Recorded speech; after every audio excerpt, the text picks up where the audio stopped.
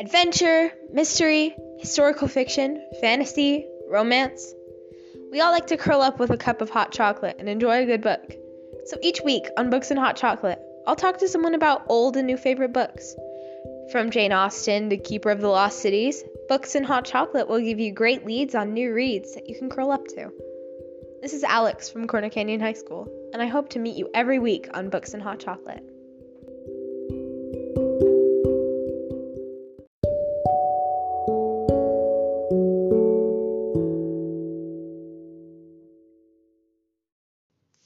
Today we'll be talking about the book Fish in a Tree by Linda Moulay Hunt.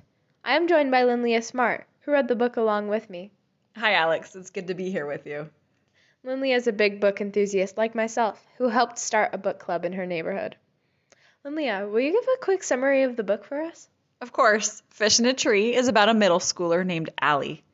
She changes schools a lot, so she's able to hide her inability to read by creating clever yet disruptive distractions, which label her as a troublemaker.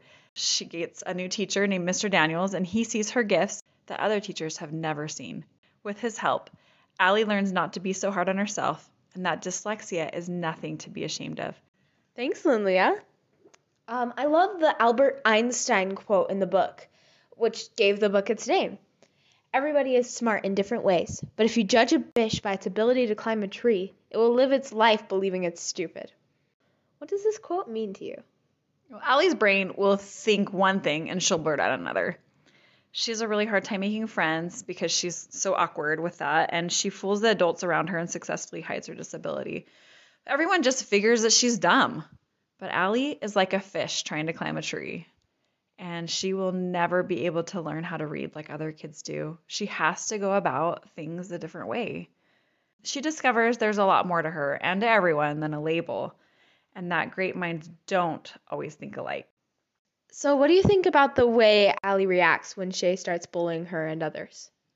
Oh, this is the saddest part of the book. And I think if you do read this book, listeners, then I think this will be the part that disturbs you and that maybe you can relate to a little bit too, because we've all had hardships with friends or been uncomfortable in a situation because someone else was there that had been rude to us before.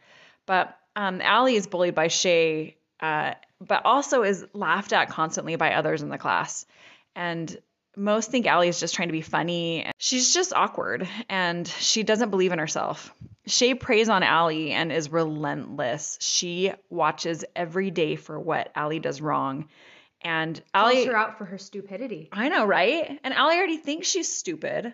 She doesn't need to be told by somebody else. Yeah, and Shay just proves it over and over again. Finding so many different examples, like how she's done something wrong. Exactly, I agree. I just love how friends and teachers and people that love us make a difference.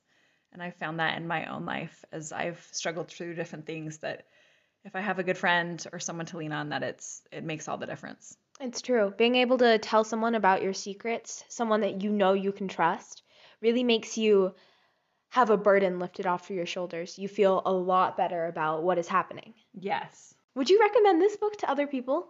Definitely. This book is a perfect read for elementary to middle school kids, but I think listening to it as a family or just any age would love it. And it's an engaging and uplifting book. It's just such an enriching story where the characters are so relatable and you get to feel what they're feeling. They're real characters to you and you get attached. She makes you really understand the characters. Yes. So the book's length allows it to be read in an afternoon, which makes it an easy book to read with a cup of hot chocolate. That's all. Thank you, Lynlia, for joining me to discuss Fish in a Tree. And thank you to our listeners for your support. If you haven't done so already, you should grab a cup of hot cocoa and enjoy Fish in a Tree by Linda Moulay Hunt. I hope that you'll join us next time for some more books and hot chocolate. In the next episode, we will be discussing The War That Saved My Life by Kimberly Brubaker Bradley.